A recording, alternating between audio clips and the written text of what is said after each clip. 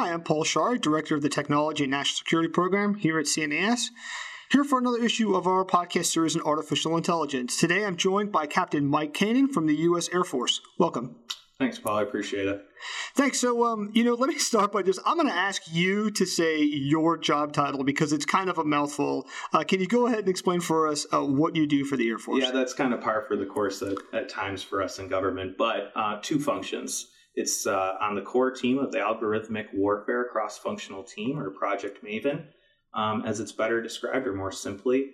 And this is a team that's there to establish a pathfinder for artificial intelligence, machine learning, integrate with industry and academia, and at the core, turn our enormous volume of data into action at the speed of relevance. In addition to that, I'm under the Director of Air Force Intelligence as the Air Force ISR lead for artificial intelligence and machine learning. But more exciting on this topic is I'm a 28-year-old captain, right? And a millennial. And in par with our messaging from the U.S. Air Force is to unleash airmen.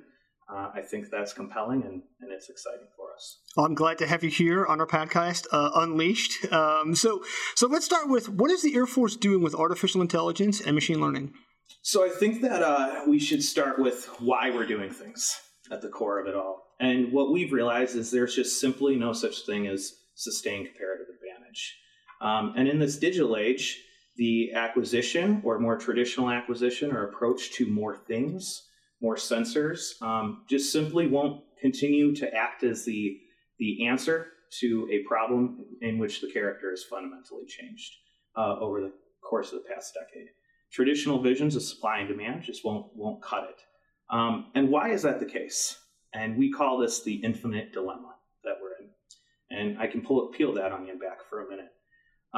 We break this down. We live in an infinite world, infinitely growing situations, infinitely growing capabilities, infinitely growing amounts of data, and through that, an infinite number of possibilities at the core, theoretically. And we have to meet that with finite resources over a finite time, doing a finite and prioritized response. And even if we did live in a world where supply could equal the demand, it's unlikely that we could afford a sufficient number of experts to take that on anyways. So what we realize behind machine learning and the why is the race is on for this. And there's only a small window of second place. Who's second place to Google? Who's second place to Amazon? Who's second place to Apple? They don't exist. So we want to do this at speed and scale because it's of necessity to us. And you said your tasking is to move out at the speed of relevance. The DoD acquisition system is rarely described as swift. So how's this progress working out so far in terms of incorporating AI and machine learning into the Air Force? So obviously there's some certain aspects that I can't speak upon because of operational security and what we're doing. But I think it starts with our culture and how we're starting to think about artificial intelligence and machine learning and taking it out from this esoteric research and development world into something more of a discussion about fielding. And that's exciting. But I want to talk about our culture a little bit from the eyes of those great competitors we have out there. So let's talk about 1997. That moment when the Russians learned a subtle but vast implications of machine intelligence writ large when Gary Kasparov lost to IBM's Deep Blue. Before then, it was widely accepted that not some cold and calculating machine could, beat the nuanced imagination of Gary Kasparov, one of the world's best. And when they did lose to the machine, they recognized the significance behind that. Let's fast forward 20 years later from there in 2016. In an even more rocking moment of cultural recognition, that DeepMind's AlphaGo dismantled, the world's best in the game of Go. And that's a 2,500-year-old cultural pillar that fell and it disappeared.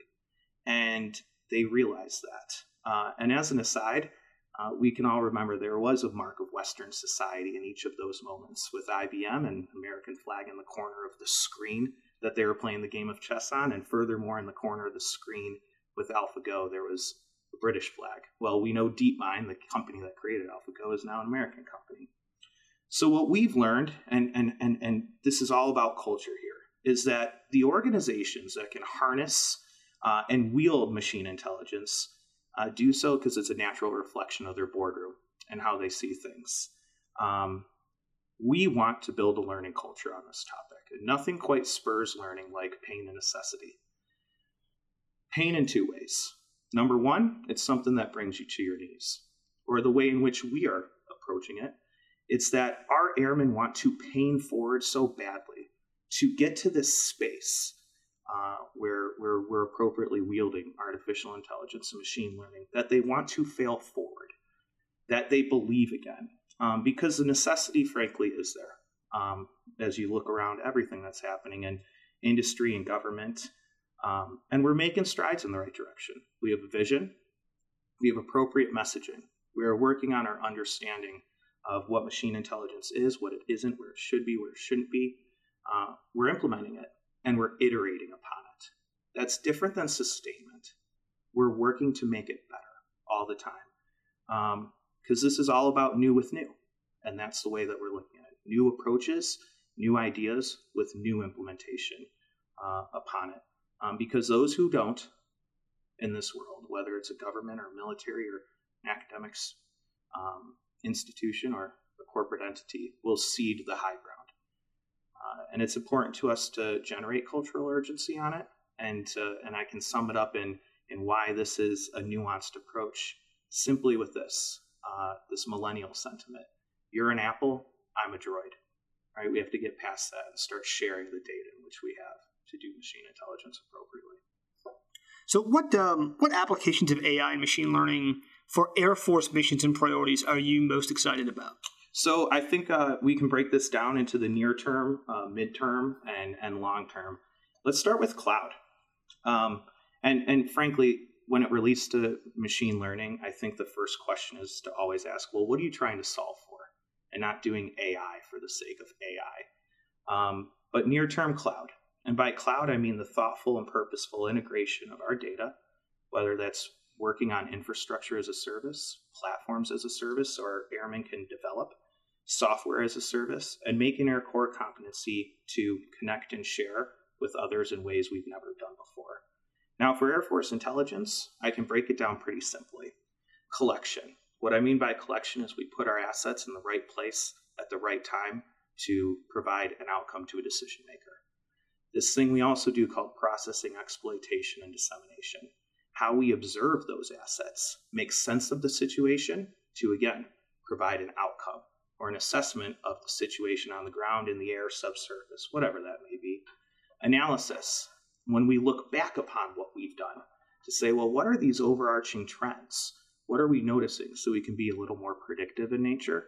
And then assessment, to look back and say, well, how have we performed across the entirety of the spectrum?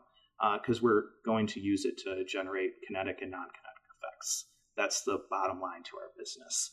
As for the Air Force's strategic implications, I think we can look at industry and see how they've been affected, because we do many of the same things. And we can break that out. We make sure we are putting the right people to the right jobs. That's perfect for AI.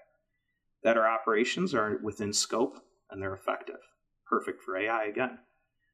We could have a profound impact on the way that we move our materiel and manpower. We can measure budgetary processes with AI in ways that we never did before. So I don't think there's any aspect of our operations that AI shouldn't be woven into the fabric of. But uniquely for AI, we'll discover new insights, discover brand new outcomes to accomplish our goals. And that's a shift for us. That's from the days of identifying outcomes from what is essentially a very specific point of view and experience. And now we can look across the enterprise, and as our Chief Staff of the Air Force, General Goldfein, says best, so we can connect, share, and learn. So you mentioned processing, exploitation, and dissemination, or DoD speak PED. This is something that some of our listeners may be familiar with, but maybe not all of them, but a big deal for the Air Force. So listeners will certainly be aware of the idea that the Air Force flies planes in the sky. That's their job. Many of these planes nowadays are unmanned or uninhabited. They're drones, or the Air Force prefers the term remotely piloted. What folks may not be aware of is that for the Air Force, one of the biggest personnel burdens is not flying the airplanes, but it's managing all the data that comes off of these airplanes, doing this processing, exploitation, and dissemination. I want to talk a little bit about how the Air Force is seeing AI as a tool to help manage this personnel burden in terms of doing the PED for all of this data collection.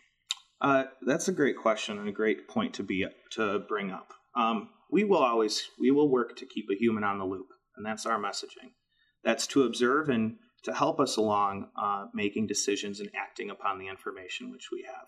But what we need to do better, and I think that every industry or entity in the world, it's to get our analysts out of the business of what and into the business of why. Let me explain that for a moment. We collect a lot of things in many unique ways. I think that all of the listeners could say, well, they look with videos from the sky.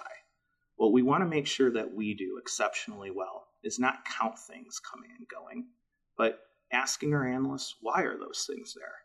When we're listening, we want to make sure that they aren't identifying the what, but they're being provided the time and space to tell me about the why. To that end, that's how we want to use AI machine learning to generate insights that otherwise took the time of human. And we need to break that down into nanoseconds of the speed and scale of what, the globe currently looks at and what war will look like in the future. So that certainly seems like an example of this kind of blended use of AI and humans that makes an awful lot of sense.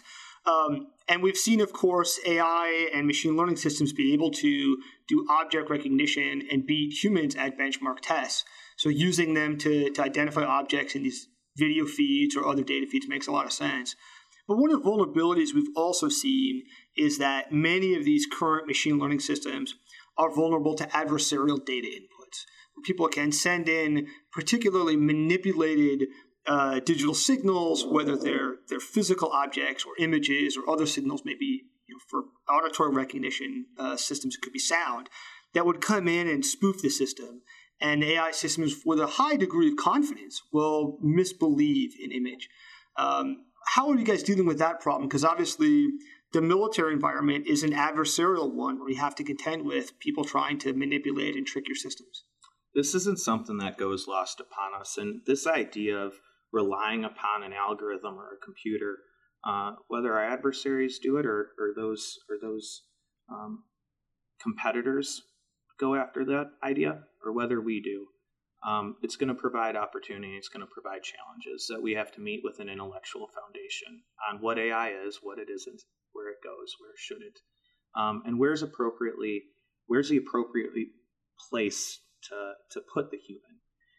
The only way that we're going to combat the vast amount of data that is coming and information is to make sure we respond with commensurate technologies.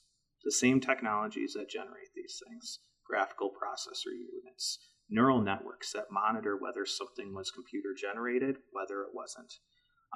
So the way that we think about that is we can't rely solely on our analytic backbone to be overwhelmed one day. So we have to place it at the appropriate edges where it can sift through and find patterns at speed and scale that we weren't probably going to find out anyways. But to the specific problem of some of these manipulated images or spoofing attacks, how are you thinking about the vulnerability of your AI systems to be tricked? We want to, so there are certain aspects that we keep close held on how we approach this. But for what it's worth, what's so important behind AI is it gives us an opportunity to academically exercise some things, to act as our best selves. So when we go off and we go to train data and provide labeled data sets from the foremost experts in the world, U.S. Airmen, at whatever that mission is, to generate training data sets, it's an opportunity for us to act as our best selves. So we're excited by those things, and we realize that we're going to face those same manipulations just as any competitor will face the same manipulations from us. So it's an approach we take. I'm excited that our airmen have so much buy-in to make sure whatever we are creating, whatever neural network we are training or platform we're operating on, that it's a representation of their best selves. What about your ability within the Air Force to tap into where much of the innovation is happening, which is outside of traditional defense companies? The new National Defense Strategy has, I think, a notable shift in terms of how it talks about industry, talks about a national security innovation base rather than a defense industrial base, really sort of broadening the aperture for companies that we might think about DoD needing to tap into and draw upon their expertise.